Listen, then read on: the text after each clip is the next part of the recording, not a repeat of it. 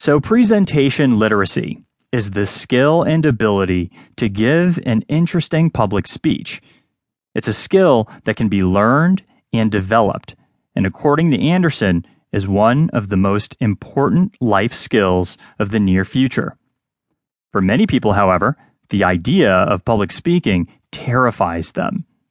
Many would rather do almost anything else, but the opportunities to be gained from public speaking are absolutely worth overcoming this fear. Eleanor Roosevelt, Warren Buffett, Princess Diana, all of them overcame terrible, devastating fears of speaking in order to share their important ideas with the world. Many executives and leaders have used public speaking as the venue to revive tired businesses and inspire a new generation of innovation and progress. Even TED Talks itself began its rapid growth by the hesitant speech of a new leader. One, Chris Anderson, the author of this book. Now, the key for all of these speakers was to be themselves. They used their voice and their words to share what they were passionate about. Eventually, their messages reached far beyond their worlds. Now, the most important thing about speaking is to take a message you care deeply about and frame it in such a way that your listeners can embrace it. This message is your idea. If you have an idea, you have something worthy of a talk. As Anderson says, an idea is anything that can change how people see the world. Now remember that you are the only person who's experienced your life in your way, from your perspective.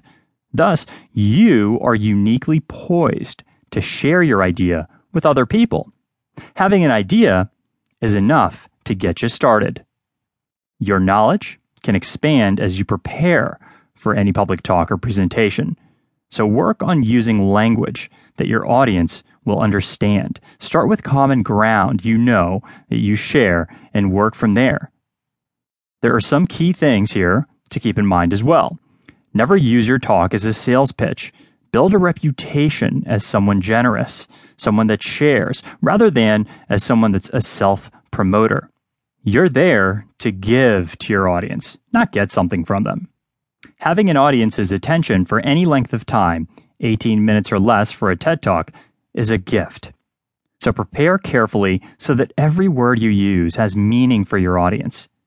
Remember, the details of your organization or company really matter more to you than they do to your audience.